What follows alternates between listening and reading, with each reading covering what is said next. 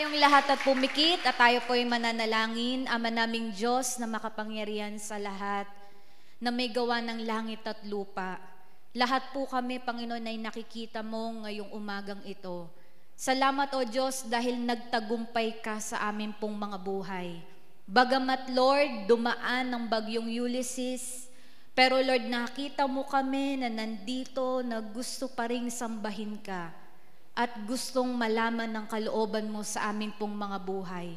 Sa pamagitan, Lord, ng pagsambang ito at pagpunta po namin dito, na ipapahayag namin na ikaw pa rin ang number 1 sa amin pong mga puso. Kaya Lord, ang dalangin ko po, samahan niyo po kami ngayong pong umagang ito. Ano man pong mga katanungan, ano man po, Panginoon, ang mga concern ng iyong mga anak, panalangin ng iyong mga anak, hindi ko man po alam ito, Panginoon. Pero alam ko, Lord, ikaw ang kakatagpo sa kanila pong mga buhay. Lord, instrumento mo lang ako, pero ikaw, ang Holy Spirit, ang kikilos sa puso at buhay ng bawat isa po sa amin.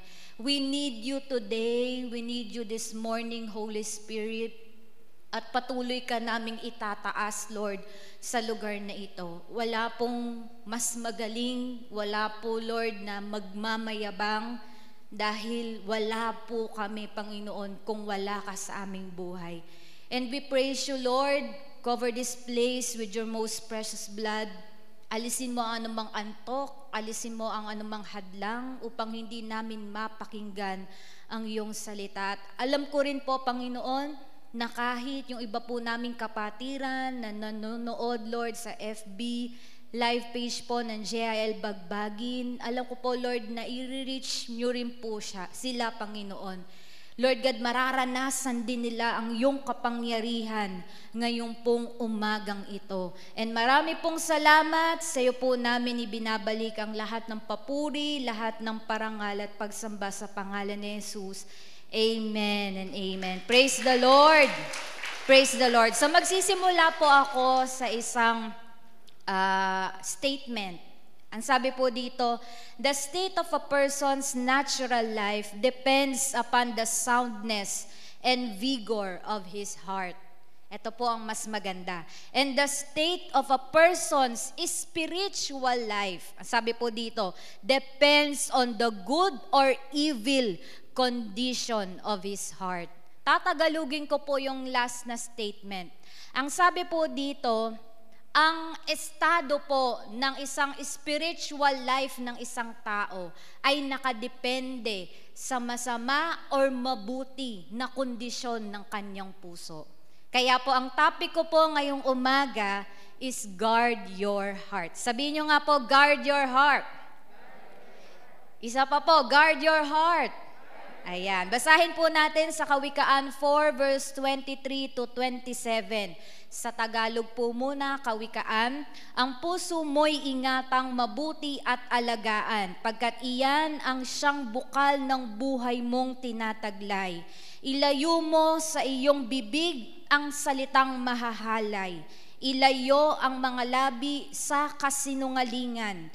Palaging sa hinaharap ang pukol ng iyong tanaw. Ituon ang iyong pansin sa iyong patutunguhan. Siyasatin mong mabuti ang landas na lalakaran. Sa gayon ang lakad mo ay laging matiwasay. Huwag kang liliko sa kaliwa o sa kanan. Humakbang ng papalayo sa lahat ng kasamaan. Basahin po natin sa English, Proverbs 4 verse 23 to 27. Above all else, alam natin yan. Guard your heart, for it is the wellspring of life. Put away perversity from your mouth. Keep corrupt talk far from your lips. Let your eyes look straight ahead. Fix your gaze directly before you. Make level paths for your feet and take only ways that is firm. Do not swerve to the right or to the left. Keep your foot from evil. Ngayon po, yan po yung ating pag-aaralan. Paano po natin mababantayan ang ating pong mga puso? Kasi we can do everything out of love. Tama po ba yun? At ang sabi nga po ni John Flavel, the greatest difficulty in conversion is to win the heart of God. And the greatest difficulty after conversion is to keep the heart with God. Totoo naman po nung tayo po ay hindi pa nakakilala sa Panginoon, ang mahirap po doon is yung mawin mo yung puso ng Diyos. Di ba po nung tinanggap natin ng Panginoong Jesus, nandun yung totohanang pagsisisi, umiiyak pa nga po tayo dahil nakita natin yung sarili nating makasalanan, patapon na ang buhay, walang nagtitiwala, walang maaasahan, di ba? Pero tinanggap tayo ng Diyos, binigyan ulit tayo ng panibagong buhay. Kaya po nandun sa puso natin na, Lord, I accept you as my personal Savior. Yun daw po yung pinakamahirap, yung mawin mo ang puso ng Diyos. Pero ang sabi po dito, after conversion, ano daw po yung pinakamahirap na dapat po ginagawa natin is yung bantayan natin yung puso at manatili yung puso natin na nandun pa rin po sa piling ng Panginoon. Na hindi po tayo nagtuturn sa right, hindi po tayo nagtuturn sa left, kundi nakatingin lang po tayo at patuloy na nananampalataya sa ating Panginoon. Ang sabi po dito, Christianity affects the heart. Totoo naman. In everything we do, lagi po ang pinaka-root po nun is kung anong laman ng puso natin. Kaya po sa pagiging Kristiyano, tayo po kasing mga JIL, naniniwala po tayo, since sinabi po ng salita ng Diyos, na once po tayo ay nakakilala na sa Panginoon, talaga pong bagong nilalang na. Tama po ba? Pero hindi maiwasan, tama po ba? Dahil tayo po ay merong sinful nature. Alam naman po ng Diyos yan Kung tayo po ay talagang nagsisisi at pinipilit talaga nating baguhin ang atin pong mga buhay. Kaya nga po sabi ng Bible, work hard on your salvation. Pag sinabing work hard, hindi madali yan. Pwedeng maiisip natin, Lord, sinusubukan ko naman na habaan yung pasensya ko. Lord, sinusubukan ko naman po na paulit-ulit magpatawad. Pero hanggang ngayon parang nahihirapan ako, pero Lord, turuan mo po akong magpatawad. Alam po ng Diyos na wino-work hard natin yung ating salvation, na pinipilit po nating baguhin ng ating sarili. Tama po ba yun? Kaya nga po, kahit po tayo ay umabot sa 80 years old, naniniwala po ako na sa process pa rin tayo ng Panginoon. Wala pa rin po sa ating matuwid. Lahat pa rin po tayo nagkakasala. Tama po ba yun? Pero Kristiyano po tayo. Kailangan makita si Kristo sa ating buhay. Sabi nga po, they are new every morning, great is thy faithfulness. Nagkamali tayo kagabi, nagkamali tayo ng isang araw, pero ang sabi ng Lord, kada gising mo, binibigyan ka ng pagkakataon ng Lord para ayusin mo pa rin ang buhay mo. Kaya po, Christianity affects the heart. Naapektuhan po ang pagiging Kristiyano natin kung ano po ang laman ng ating puso. Ngayon, gusto ko pong malaman po natin, bakit po ba kailangan bantayan ng puso? Number 1 po, because your heart is extremely valuable. Napaka-importante po ng puso mo sa Diyos. Kung ang iba sinasaktan lang ang puso mo, tama po ba? Pero ang Lord, napaka-importante ng puso mo sa Kanya. Extremely valuable. Kaya nga po sabi sabi po dito, it is the essence of who you are. It is your authentic self, the core of your being. Ito ka talaga. Nandyan talaga yung totoo mong pagkatao. Kasi pwede naman po tayo ng okay, pinapatawad na kita. Tapos magmamano pa tayo, mag-shake hands pa tayo, oo, pinapatawad na kita. Pero at the end of the day, anong laman talaga ng puso mo? Yun po yung ikaw. Kaya po yun po yung importante sa Diyos. Ang puso po natin. Ang sabi po dito, it is that part of you that connects with God and other people. Yung puso po natin. Pangalawa, bakit po importante ang puso? Because your heart is the source of everything you do. Hindi naman po pwede na gawin mo ang isang bagay na hindi mo na sumagi sa isip mo at nag-sink in sa puso mo. Siguro pwede kung mapipilitan lang po tayo. Pero lahat po ng ginagawa po natin, everything we do, saan po nagmumula yun muna? First, sa puso po natin. Kaya po sabi ni King Solomon, sabi po dito, our heart is the wellspring of life. Your heart is the wellspring of life. And in other words, it is the source of everything else in our life. So your heart overflows into thoughts, into actions, into words. Kung anong laman ng puso, yun ang lumalabas sa bibig. Kaya nga po mahirap pag galit tayo, tapos pipilitin tayong magsalita. Kasi pag galit ka na, syempre yung puso mo galit din, tapos pipilitin ka, out of the abundance of the heart, the mouth speaks, kaya lumalabas sa bibig. Tama po ba? Minsan, lumalabas na rin sa bibig mo yung mga nakaraang nangyari, na pinag-awayan din po natin nung nakaraan.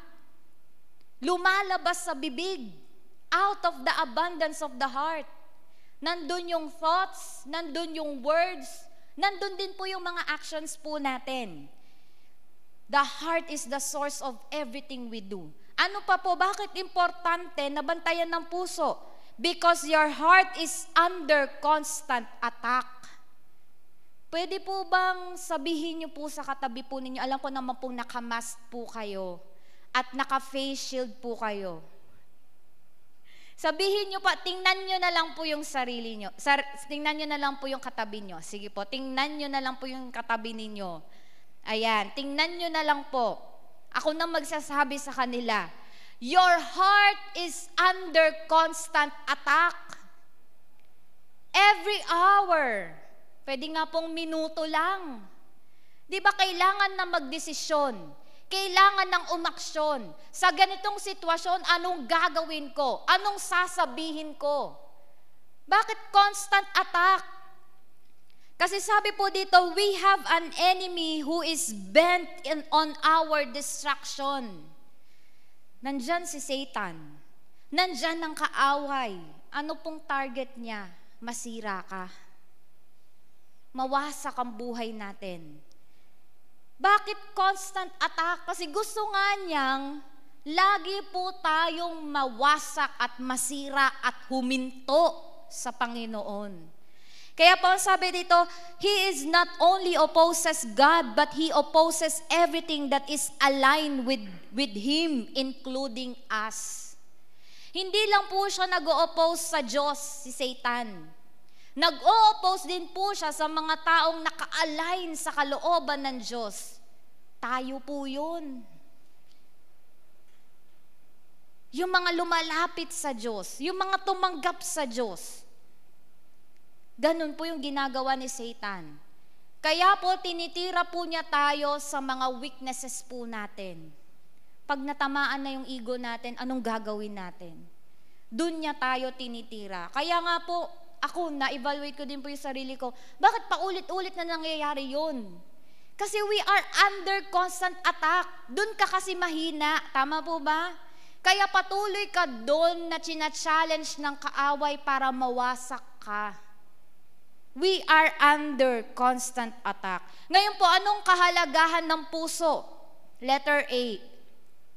Guarding your heart is more important than anything else you do. Kahit ano pong ginagawa natin, kung anong laman ng puso, yun ang pinakamahalaga sa Diyos. Sabi ko nga po, pwede tayong magbigay, pero pwedeng magbibigay ka ng hindi kasama ang puso at napilitan lang. Pwedeng naglilingkod tayo sa Panginoon, pero mali naman yung motibo natin kasi nandun yung crush natin. Kaya po sa lahat ng ginagawa po natin, maganda yan. Pero make it sure na pag tiningnan ng Diyos, tama ang puso. Kasi yun po yung mahalaga. Letter B, you are what your heart is. Proverbs 23 verse 7, "For as he thinks in his heart, so is he." Yan po yung sinabi natin kanina. Ano pa pong kahalagahan ng puso? That is why God says He looks at the heart, not the external appearance. Ang mga tao po, tayong mga tao, tumitingin tayo lagi sa appearance. Ayan, mas magaling yan magsalita. Ayan, mas mayaman yan. Ayan, mas tinitingala yan. Pero ang Diyos, hindi. Sa Bible po, pag mababasa natin doon, ilan pong mga example na hindi talaga pumipili ang Diyos sa looks or sa outside appearance. Isa na po doon si Samuel. Siya po ay nagmula sa pinaka hindi sikat at pinaka hindi magaling or pinaka kokonte na tribes of Israel. At doon din po, kung titingnan mo si King Saul po, kung titingnan mo si King Saul, parang hindi siya panghari. Parang wala siyang quality na aano po sa kanya na ito ang magiging hari. Wala po. Kaya nga po sinabi sa 1 Samuel 16 verse 7, ito po yung pagdating naman kay King David, kasi King Saul, ngayon naman si King David, hindi din tumingin si Lord sa physical appearance. Kasi kung sa physical appearance, mas qualified pa po yung kanyang mga kapatid na talaga pong bihasa sa pakikipagdigma. Ang lalaki ng mga katawan, mas qualified pa po sila. Pero ang Lord, hindi yun ang pinili. Si David ang pinili. Kaya nga po nasabi dito ni Lord kay Prophet Samuel, "Do not look at his appearance or at his physical stature, because I have refused him. For the Lord does not see as a man sees, for man looks at the outward appearance, but the Lord looks at the heart." The Lord looks at the heart. Yun po yung pinaka-importante, anong laman ng puso natin. Amen po ba? Amen? So ano pa po? It is out of our hearts that sin emanates. Dito po nagsisimula ang kasalanan talaga, sa puso. Sabi po sa Matthew 15 verse 17, Do you not yet understand that whatever enters the mouth goes into the stomach and is eliminated? Hindi po tayo nadidefile sa kung anong kinakain natin. Ito po yung nakakapag-defile sa atin. But those things which proceed out of the mouth, yung mga nasabi po natin, out of the mouth come from the heart, and they defile a man. Ano pa po? For out of the heart proceeds evil thoughts, murders, adulteries, fornication, thefts, false witness, and blasphemies. Kaya po, importante talaga ang puso. Nakita niyo po yung point? Importante po talaga ang puso. Ano pa po? It is by believing with the heart that one receives God's gracious salvation. Di naman po pwede na out of our words lang, sige na nga, tatanggapin na nga natin si Lord. Sige na nga, susunod na nga ako para matapos lang to. Ang kulit-kulit kasi. Di ba? Hindi naman pwedeng ganon. Kasi kung totohanan natin sinuko ang ating buhay sa Panginoon, it comes from the heart. Kaya nga po sa Romans 10 verse 9 to 10, pwede naman pong sabihin lang na confess you with your mouth that Jesus, wala nang believe in your heart. Laging kasama ang puso. Ito favorite ni Brother Eddie eh. If you confess with your mouth the Lord Jesus and believe in your heart that God raised him from the dead, you will be saved. For with the heart one believes unto righteousness, and with the mouth confession is made unto salvation. Heart and confession. Kaya po tayo ay nagkakaroon ng kaligtasan. Ang sabi po dito, there is no responsibility placed upon the shoulders of a believer of greater importance than keeping and proper government of his heart in all condition. Walang ibang responsibility. Bantayan lang yung puso. Yan yung binibigay sa atin ng puso. Kasi pagdating po ng langit, papadaanin ng Lord sa apoy lahat ng ginawa natin para sa Diyos. Siyempre, alam ng Lord kung ano bang motibo mo nung ginawa mo yun. 'Di ba? Pag pinadaan sa apoy at naging hay, ibig sabihin po, mali po yung motibo natin. Pag pagdaan sa apoy, na gold po yung naging kalabasan, ibig sabihin maganda po yun. Tama po ba? Kaya po dito po, ang responsibility po natin ngayon, lalo na po nowadays, malapit na po dumating si Lord, is yung mabantayan natin yung puso natin at manatiling dalisay at tama ang motibo hanggang sa dumating na ang ating Panginoon. So ano po yung mga conditions of the heart? Number 1, i-relate po natin ito sa physical condition and the spiritual condition. So number 1, anong kondisyon na pwedeng mangyari sa puso mo at sa puso ko? Number 1, a hardening of the arteries. Tumitigas ang artery po natin. Ang artery po is one of blood vessels. Pag tumigas yan, ano po ang mangyayari? Ano po mangyayari sa circulation? Hindi po magiging maganda, di ba? Kaya nga po yung iba may hypertension, nagnanarrow yung blood vessels nila. So kapag nagkaroon po tayo ng hardening of the arteries, sa spiritual side, ito po yung cold indifference. Parang lack of interest. Dati pursigido tayo sa paglilingkod sa Panginoon. Ngayon, ang daming pagsubok, parang Lord, ang hirap bumangon. Biruin mo, nagka-pandemic, nagkaroon ng malaking changes, naging new normal, na dati hindi naman tayo nakamask, na dati hindi naman tayo naka-face shield, pero ngayon kailangan natin gawin. Lalo na nung simulang nag-lockdown, wala man lang tayo mapagbalingan ng entertainment, nakakulong lang tayo sa bahay. Kaya nga po maraming na-depress na tao eh. Kasi puro bahay, puro pader ang nakikita. Walang social life. Tapos after pa nung, eto may pandemic pa rin, ano pang nangyari? Yung Ulysses. Biruin mo, pinagtrabahuhan mo for so many years. Sa isang bagyo, sa isang Ulysses, sa isang Ondoy, wala, back to zero ka na naman. Kaya nga po, laging sinasabi ng ating pong mga pastors, hindi masamang magkaroon ng business. We are blessed to be a blessing. Tama po ba yon? Hindi masamang magtrabaho, pero see to it na ang priority pa rin po natin na yung ating relasyon sa Panginoon. Amen po ba? Kaya po, ano ang dapat na maging mindset natin? Eternity mindset. Pag magde-decide ka na, ano ang uunahin mo, make it sure unahin natin si Lord. Kaya nga po natutuwa ako sa inyo eh, kasi nandito po kayo ngayon. Kahit may pandemic, kahit alam nyo po na hindi naman safe lumabas. Kung magbumol nga po kayo ngayon, parang walang pandemic. Nagmall na po ba kayo? Hindi pa. Try nyo po. Parang normal. Ang hindi lang po, ang kaibahan lang po, ngayon, naka-mask and face shield na tayo. Dati hindi, pero ganun pa rin po. Iisa lang po yung dapat dadaanan mo. Hindi ka pwedeng halimbawa, dumaan ka na dyan, hindi ka pwedeng bumalik. May part po ng mall na ganun. Kung babalik ka doon sa area na yun, kailangan mo munang umikot para makabalik ka doon sa side na yun.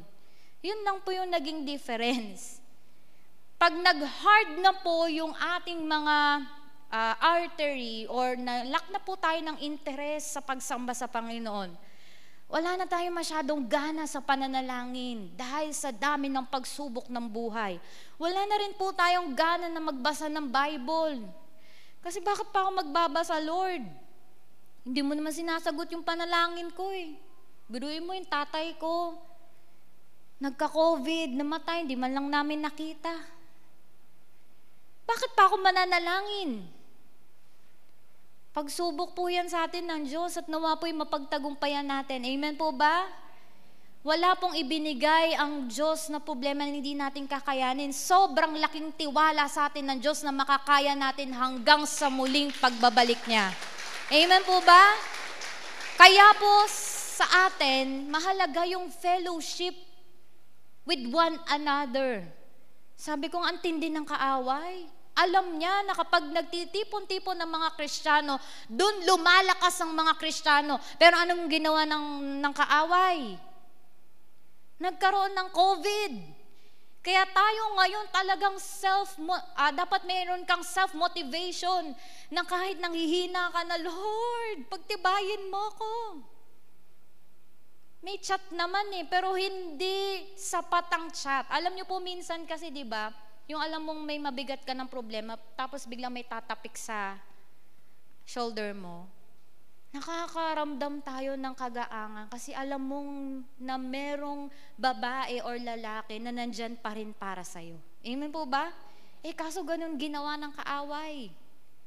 Pero sabihin mo sa sarili mo, hindi ako susuko. Convince mo pa yung sarili mo, hindi ako susuko. Ito po yung panahon para hindi tayo manlamig sa Panginoon. Ito po yung panahon para mas lalo tayong mag-alab. Amen po ba? Pakita po natin sa kaaway kasi we are under constant attack. Pakita natin sa kaaway na hindi siya magtatagumpay, kundi magtatagumpay si Kristo sa ating pong mga buhay. Amen po ba? Praise the Lord. Meron pong isang kwento dito na isa pong lalaki na nag-rent po siya ng apartment. Nagulat po siya kasi apakamura ng apartment na yon na malapit po sa trabaho niya. Tapos hanggang sa isang gabi, nagulat po siya kasi sobrang lakas ng pagdating ng tren. Hindi lang po siya nagulat, kundi para po siyang aatakihin sa puso sa sobrang lakas ng pagdaan ng tren.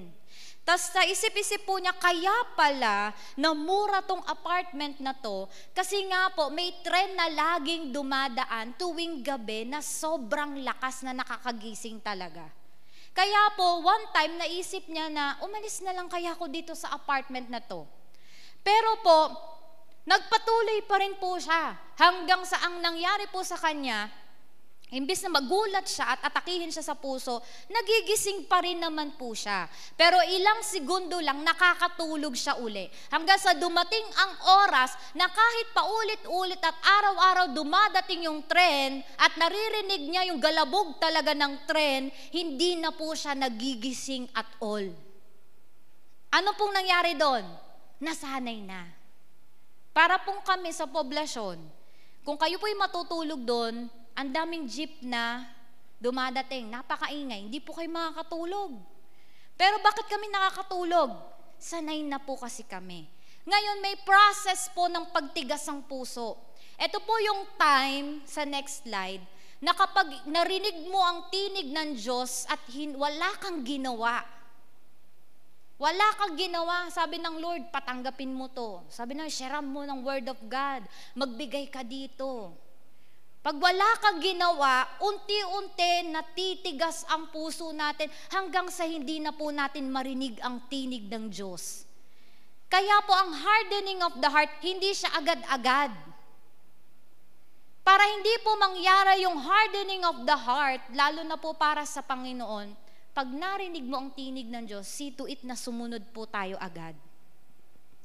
Kasi pag hindi sumunod, titigas po ang ating puso. Ano pa po yung ibang kondisyon na pwedeng mangyari sa puso natin? Heart murmur. Heart murmur. Sa spiritual po is complaining.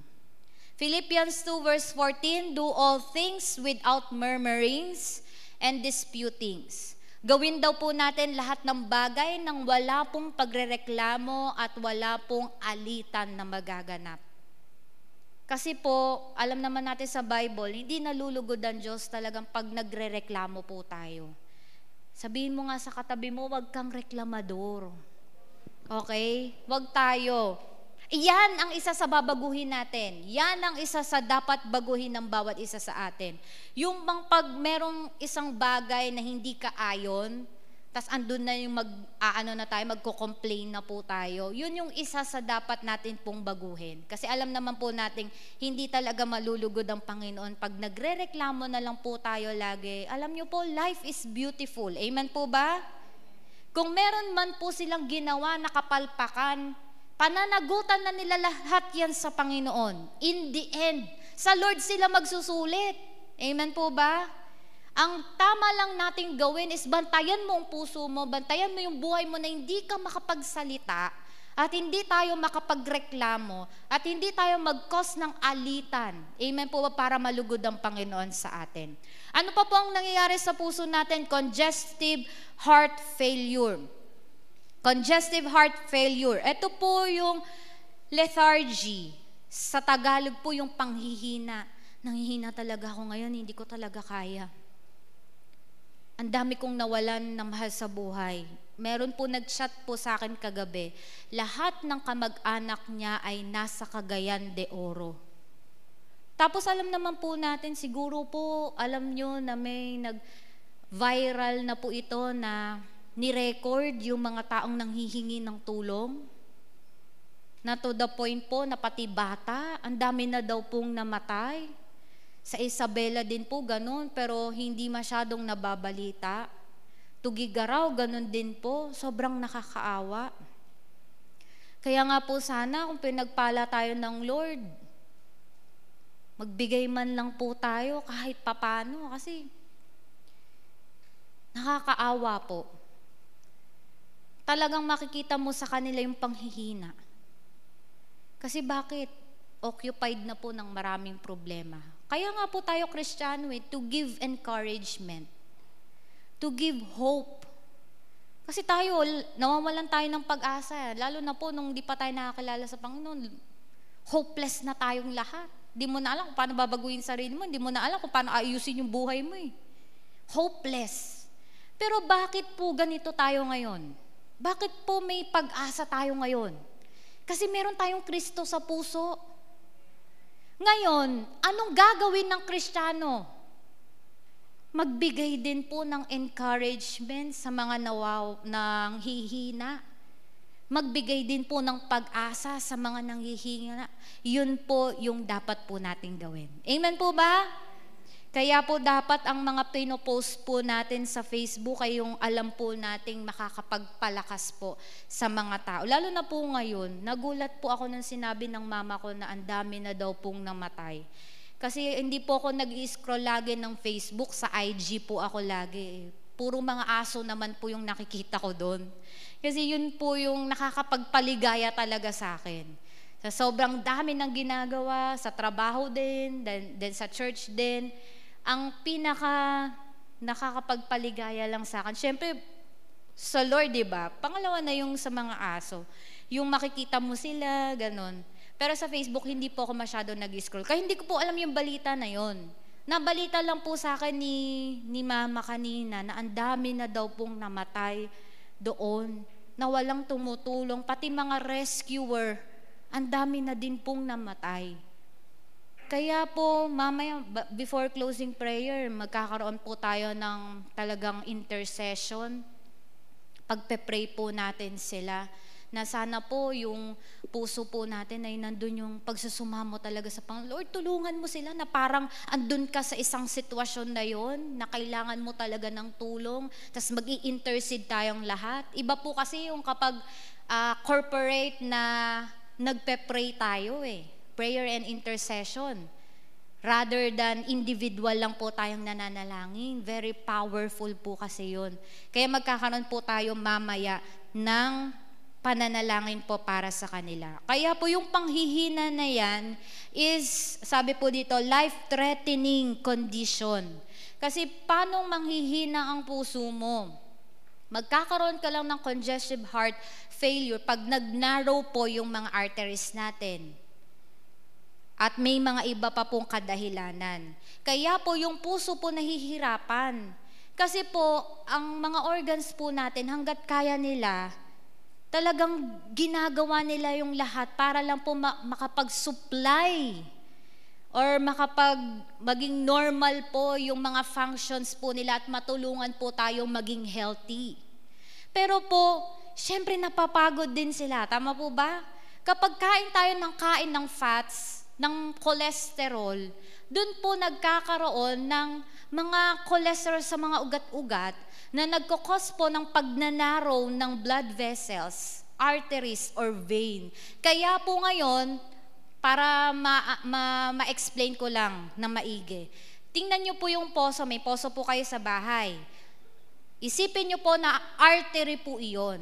Try nyo po na ilagay yung finger po natin sa 50% po ng butas nung host po na yon.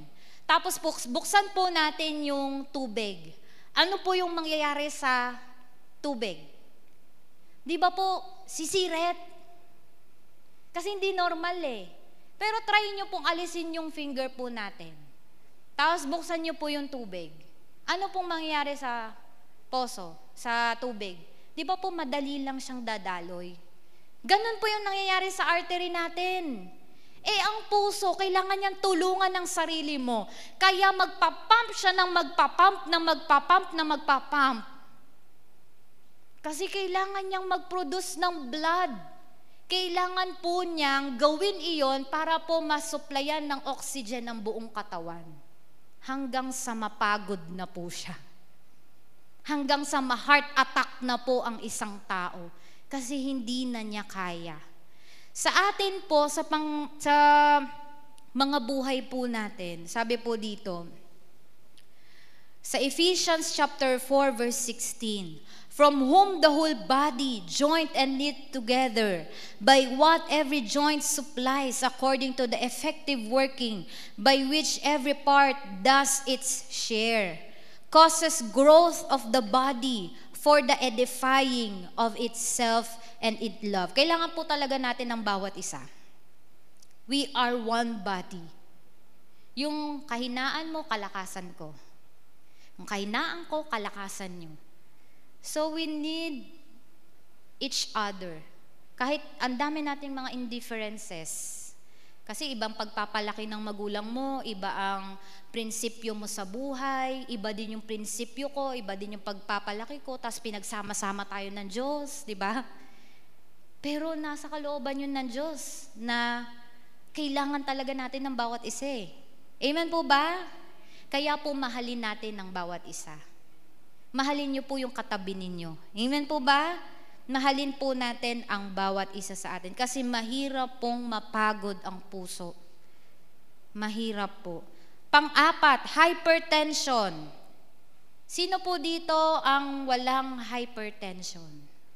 Wala. Wala sa atin yan. Amen po ba?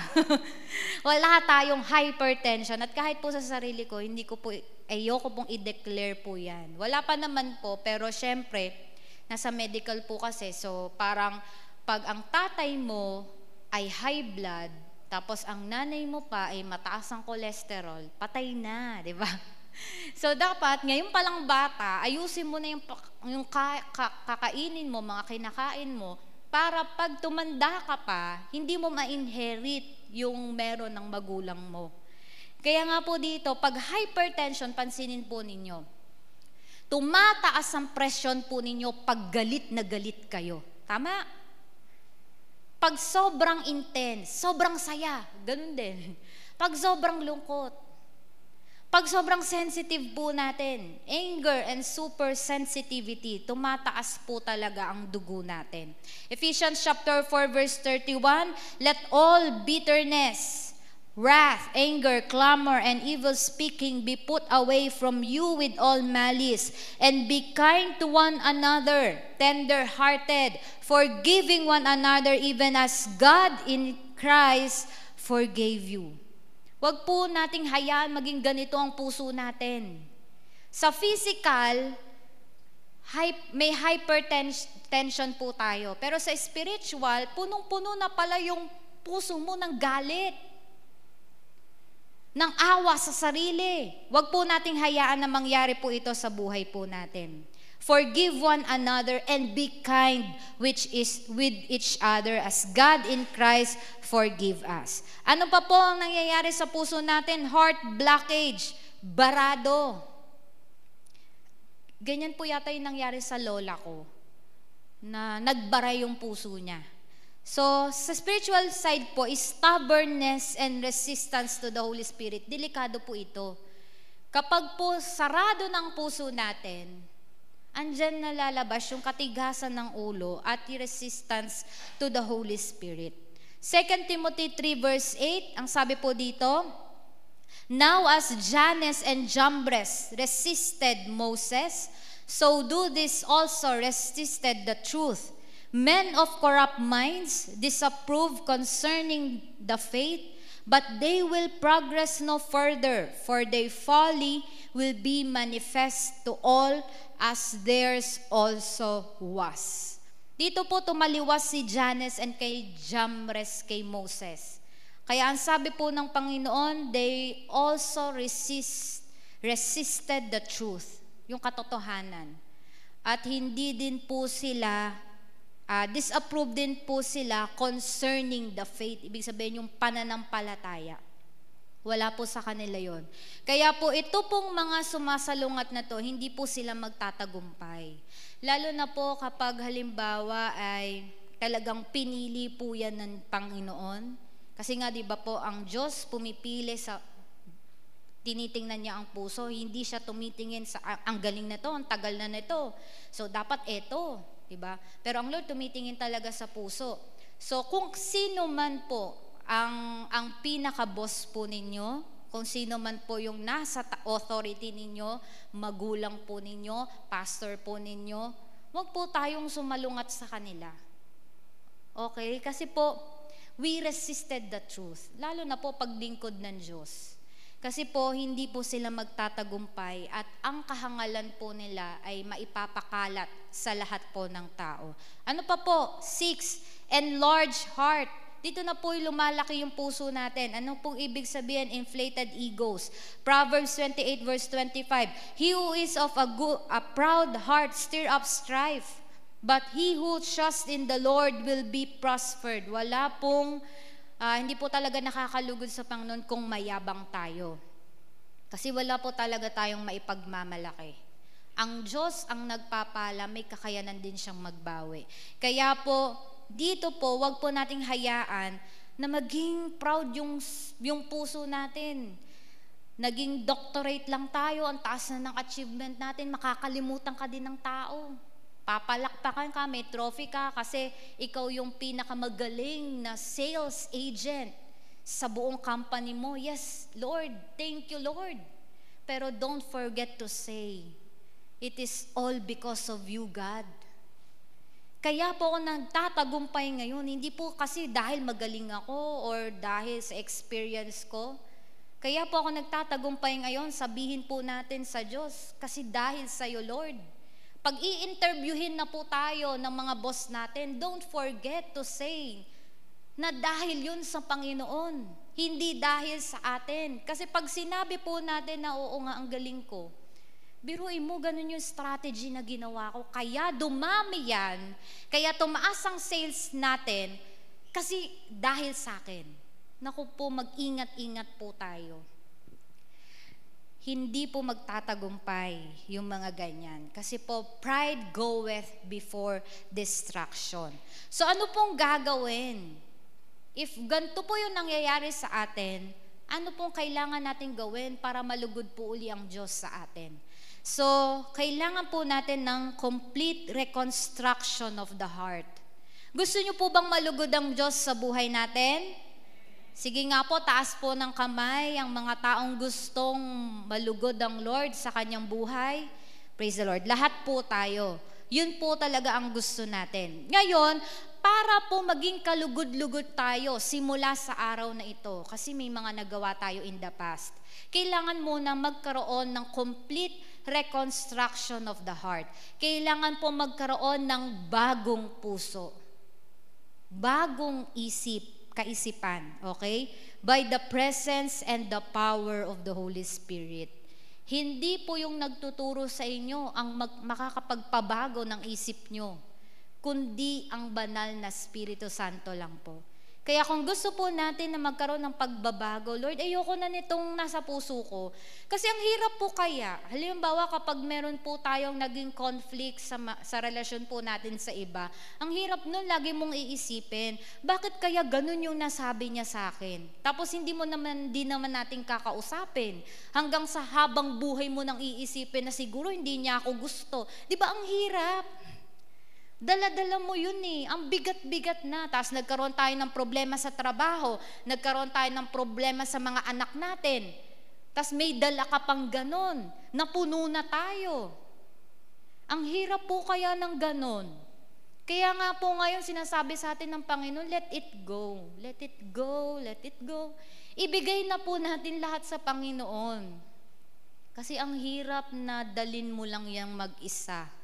Andyan ang Lord para po tayo ay tulungan. Ibigay lang po natin sa Panginoon. Ngayon po, how can we keep our hearts with all diligence? Malapit na po akong matapos. Ito po yung the motive for keeping our hearts must be to glorify God. Basahin nyo nga po yan para po mas mag-sink in sa puso natin. The motive for keeping my heart must be to glorify God. Ulitin nyo nga po, my heart must be to glorify God. Not to glorify ourselves. Lalo na po sa ministry. Masyado po kung particular, pag nakakarinig po ako, nang ang isang tao ay sinasabi niyang, ako ang nagpa-born again dyan. Ako ang nagpalago dyan. Ako ang naghirap dyan. Sinasabi ko sa inyo.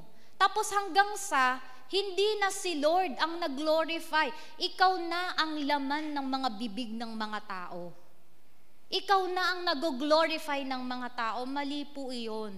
Kasi tinuturo po sa amin nila Pastor Joey, tinuturo po sa amin nila Pastora Kay, kung merong mang katagumpayan ang meron ka, kahit po sa trabaho, kahit po sa church, kung meron man pong katagumpayan, hindi yan dahil sa'yo, dahil yan sa Panginoon.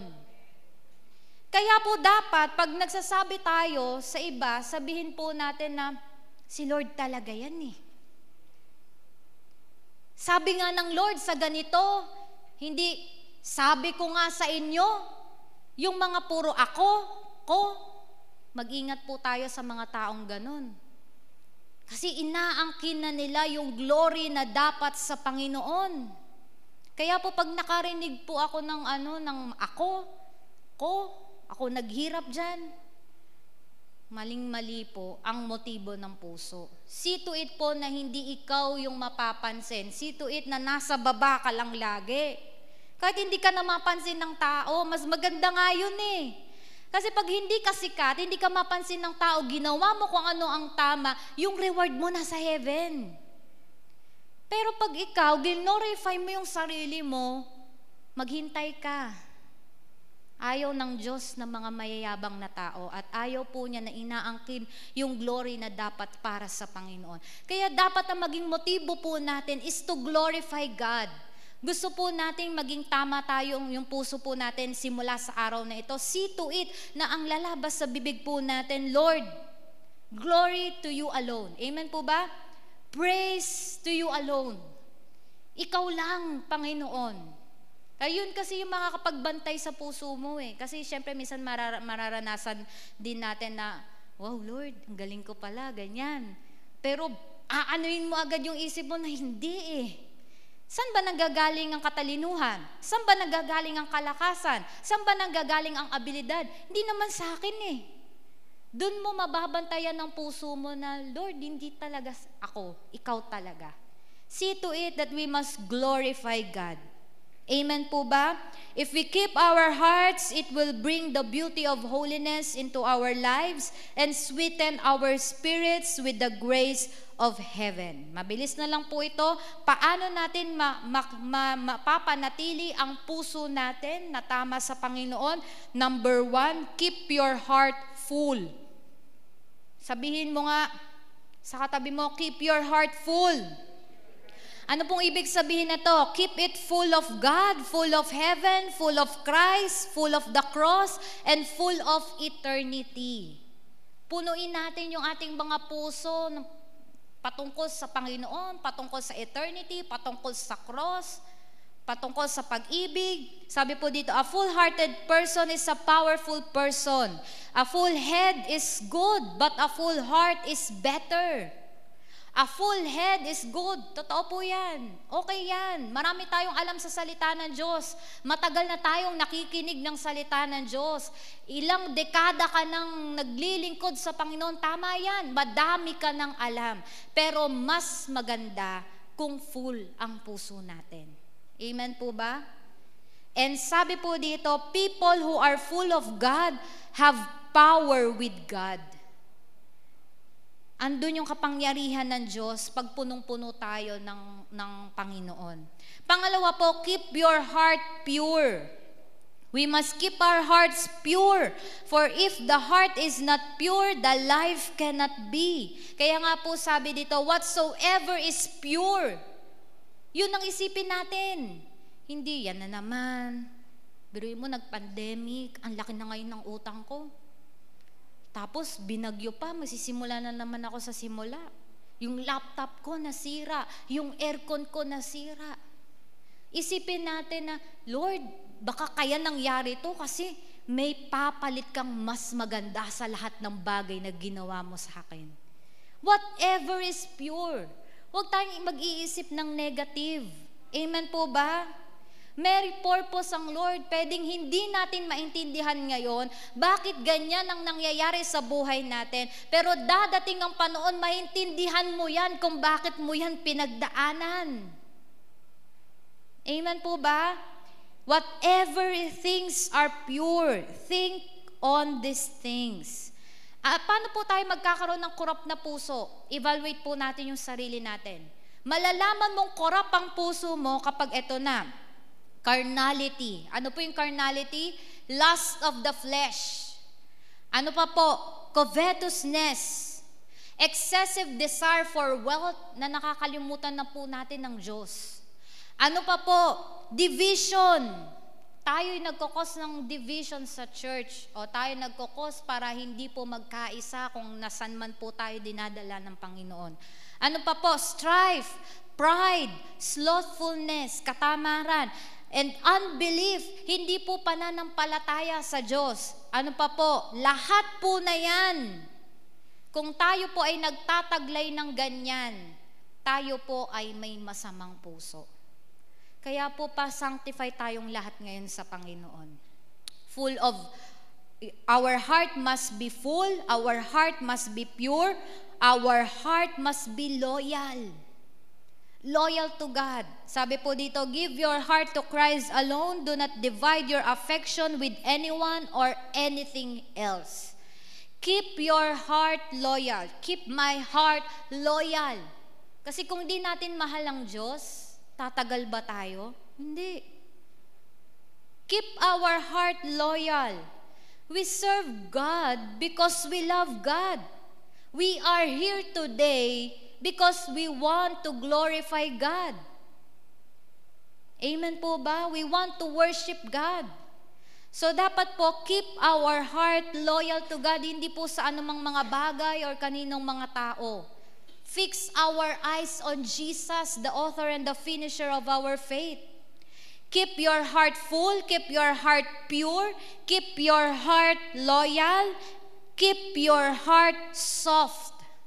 Paano nyo po malalaman na ang puso ng isang tao ay soft? Paano nyo po malalaman? Pwede nyo po yung itanong sa sarili ninyo mamaya. Okay? Keep your heart soft.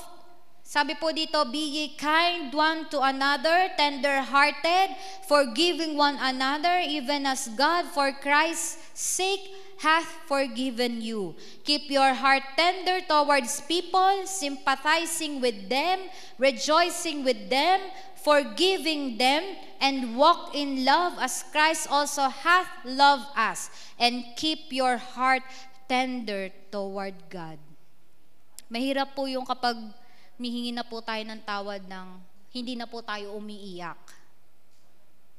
Maganda po yung pag lumalapit tayo sa Panginoon, bukas yung puso talaga natin. At masasabi mo na ang isang tao ay may soft na heart kung siya po ay mabait sa lahat ng tao. Pastora naman inaapi na ako, kailangan pa bang maging mabait ako? Ako nga po kung hindi lang po ako Kristiyano inaway ko na po lahat Nag-post na ako sa Facebook Humingi na ako ng maraming kakampi. Kaso lagi ko pong pinipili na ayoko gumante, gusto ko ang Lord ang maghiganti para sa akin. Kaya po nananahimik po ako. Ngayon, paano mo malalaman na ang isang tao ay may soft na puso? Saan lumalabas sa kanyang bibig? Malalaman mo na kung may galit pa rin sa puso, pag nakikita mo siya na pag yun pa rin yung kinikwento niya, makikita mong galit na galit pa rin siya. So, keep our heart soft. Lord, ganito po ako. Talagang pag nag-iisip ko po siya kung anong ginawa niya sa akin. Talagang, Lord, nagagalit ako. Pero ayoko naman, Lord, na i-cultivate to sa puso ko. Kasi ang hirap po nun yung sinaktan ka, tapos nag-move on ka na, pinatawad ka na, tapos sinaktan ka ulit ng paulit-ulit. Para pong ano yan parang katawan lang yan Pag nasugatan ka, di ba maghihilom? Ano pong tawag dun sa itim na yon? Yun na yung nangingitim para po mag-close siya at hindi dumugo. Tapos paano po pag ginasgas mo uli? Di ba po magsusugat uli siya? Lalalim yung sugat. Kaya nga po minsan nasasabi ko sa Lord, Lord, pinatawad ko na sila. Lord, nag-move on na ako, masaya na ako sa buhay ko. Ganyan. Pero Lord, umulit na naman. Lord, tulungan mo po kami na magpatawad uli sa mga taong ito. Laging ganon. Amen po ba? Huwag nating isipin na tayo yung kawawa. Actually, pag si Lord ang nagtanggol sa'yo, hindi ka kawawa. Iaakyat pa po tayo, iaangat pa po tayo ng Diyos. Kaya po lagi tayong maging mabait, huwag po tayong magsawang gumawa ng mabuti. Yung kahit sinampal ka na, ano mo pa yung kabila mong Dati po may KKB. Kasi nga tinuturuan po natin ng KKB na pag sinampal ka, ano mo yung kabila mong pisngi. Literal ginawa. Kasi po concert po yun tapos ginabi po sila. Tapos may sumuntok po sa kanya dito sa kabila. Sabi daw po ng Bible, yung kabila naman po ibigay. Kaya binigay po niya yung kabilang pisngi. Hindi po ganon. Ang ibig sabihin lang po na maging mabait po tayo, wag po tayong gaganti, hayaan mo sila, saktan ka ng saktan. Basta ikaw, manahimik ka, trust in the Lord, hayaan mong ang Lord ang maghiganti sa atin. Pero sana po sa puso natin, Lord, kinukurse ko na po yung taong ito. Sana wag ganon, kasi hindi soft yung puso natin pag ganon. Pag pigil na pigil ka na, Lord, ayoko pong makapagsalita. Pigilan talaga natin yung sarili natin. Kasi po, masama yun pag sinasabi natin, Lord, kinukurse ko na po sila. Masama po yun. Dapat, kapag sinaktan ka, Lord, pagpalain niyo pa po siya. Lord, kung ano pa po yung gusto niya sa buhay niya mangyari. Dapat ganun po tayo. Amen po ba? Yun po yung nakakalugod sa Panginoon. And last, keep your heart generous. Okay, alam naman po natin yan. Be generous toward God and human beings. For God loveth a cheerful giver. Kaya po tayo pinagpala para pagpalain din po ang iba. So sana makatulong po tayong lahat dun sa mga talagang naapektuhan po ng bagyong Ulysses. Amen po ba? Kasi ang Lord po ang magdadagdag niyan. The more you give, the more you receive. And in our conclusion, draw close to God through Christ and give Him your heart for safekeeping. Huwag nating ibibigay sa iba. Kasi po, paano pag nawala yung iba, di durog na tayo. Ibigay natin ang puso natin sa Diyos for safekeeping. Make Him the supreme object of your heart's affection and He will keep you. And give Him your heart. Gusto niyo po bang ibigay ang puso ninyo sa Panginoon? Amen. Ulitin ko po, we are on a process. Nagkakamali po tayo. Ang mahalaga po doon, we work hard. Lord, ayoko naman talaga eh. Pero Lord, baguhin mo po ako. Unang dapat baguhin ang puso. Bago po mabago ang pagsasalita, ang isip, at ang mga actions po natin. Tayo pong lahat ay tumayo at magsimula po tayong mag-alay po sa Panginoon ng ating buhay, ng lahat-lahat po sa atin. Kasi alam naman po natin na hindi natin kayang baguhin yung sarili natin. Tama po ba? Mahirap baguhin ng sarili. Mahirap baguhin ng puso. Kasi ang puso po ang deceitful sa lahat po ng ating buong katawan. Pero nga po, sabi nga po dito, kung hahayaan natin ng Diyos, kung isusuko natin yung buhay natin sa Panginoon, kung iaalay nating muli ang buhay natin sa Panginoon, kayang-kaya po niya tayong baguhin. At nasain po natin simula sa araw na ito ay malugod ang Diyos sa atin pong mga buhay. Amen po ba? Amen. Kantahin po natin ito bilang pag-aalay po natin sa ating Panginoon. Hallelujah.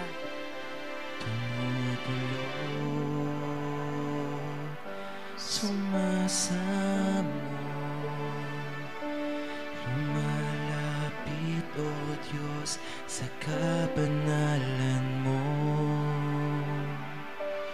Mithit dalangin sa pagsamo,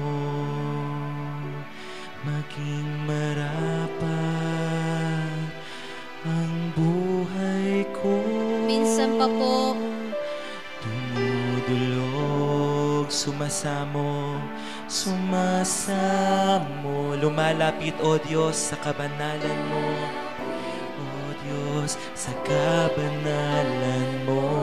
Mithit dalangin, mithit dalangin sa pagsamo, sa pagsamo, maging marapat ang buhay ko, maging marapat ang buhay ko, ang buhay ko, ang buhay ko sa'yo lamang iaalay. Buong lakas, bawat pintig ng puso ko, ang buhay ko sa'yo lamang ilalaan. Ngayon at kailanman, hanggang sa walang hanggan, papuri ko't pagmamahal ay sa'yo minsan pa po, lamang. dumudulog, sumasamo. Dumudulog, Let us open our hearts to God. Sumasamo, Yes, Lord. lumalapit, O Diyos, sa kabanalan mo. Mithit dalangin, mithit dalangin sa pagsamo, sa pagsamo, maging marapat ang puso ko. itaas po natin ang ating kamay. Ang buhay ko Ialay po sa'yo natin ang ating lamang. buong buhay sa Panginoon. Buong lakas. Buong lakas, bawat pintig ng puso ko. Ang buhay ko sa'yo lamang ilalaan. Ngayon at kailanman, hanggang sa walang hanggan, papuri ko't pagmamahal Ay sa'yo lamang, ay sa'yo lamang. ang buhay ko. Ang buhay ko'y sa'yo lamang iaalay. Buong lakas, bawat pintig ng puso ko. Ang buhay ko'y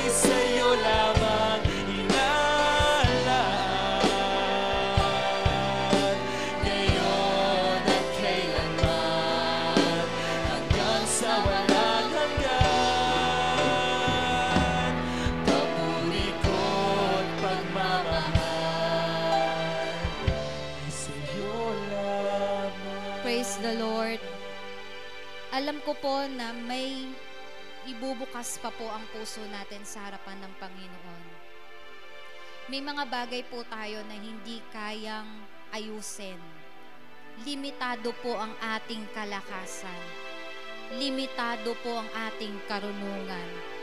Pero sa time na hindi na natin alam ang ating gagawin, pwede po bang lumapit tayo ng may pagpapakumbaba sa Diyos? Hindi natin kayang gawin yan sa ating mga buhay. Hindi natin kayang baguhin ang ating puso. Ang Lord lang ang may kayang gawin yan para sa ating pong buhay. Let me remind you, ang buhay po natin ay nag-e-exist just to glorify God. Kaya po kung walang pag-aalay ng buhay, parang sinasabi po natin sa Panginoon, Lord, kaya ko.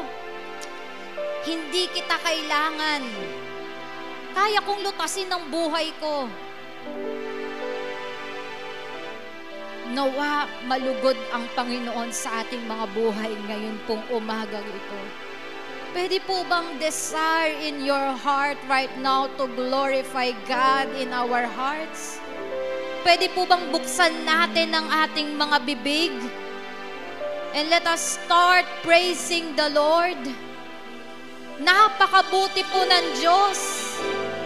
Hindi po siya nagbabago. Open our hearts. Come on. Open your heart to God. Hallelujah, hallelujah, hallelujah. Wag po tayong mahiya. Open our heart. Andito po ang ating Panginoon. Handang tumulong sa atin pong lahat. Hallelujah. Hallelujah. Open your mouth. Open your mouth. Let it go. Pakawalan na po natin ang kabigatan. Pakawalan na po natin ang galit. Oh, hallelujah.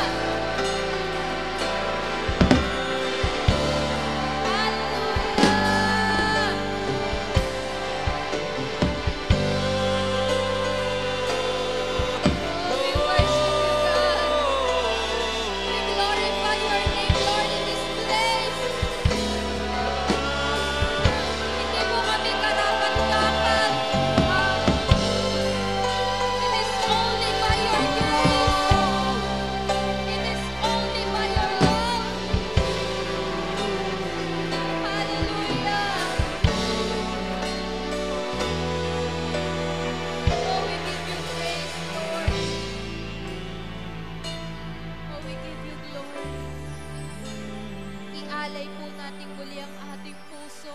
Ang buhay ko'y sa'yo lamang. Yes, Lord. We allow you to control our hearts, Lord.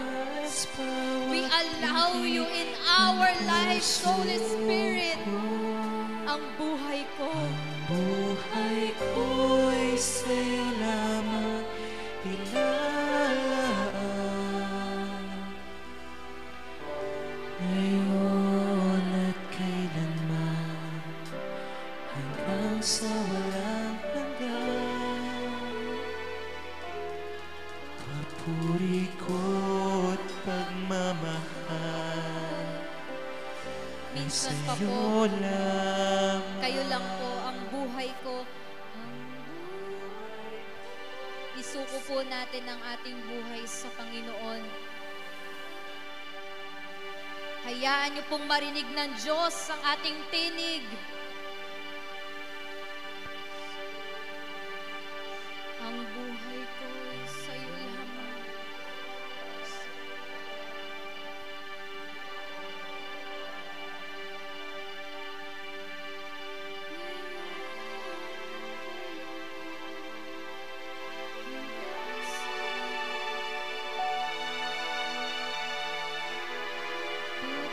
Pwede po bang wag po muna nating isipin ang atin pong mga problema and let us glorify God in this place.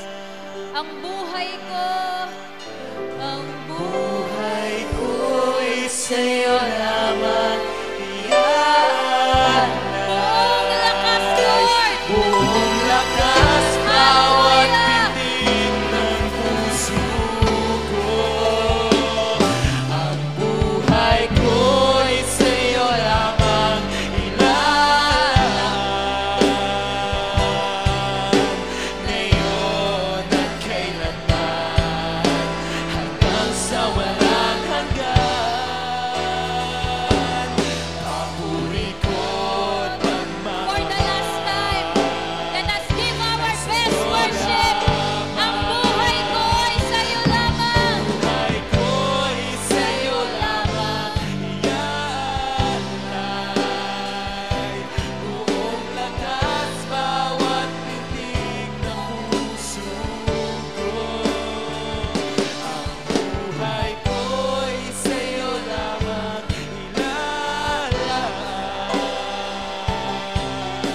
Ngayon at kailanman, hanggang sa walang hanggan.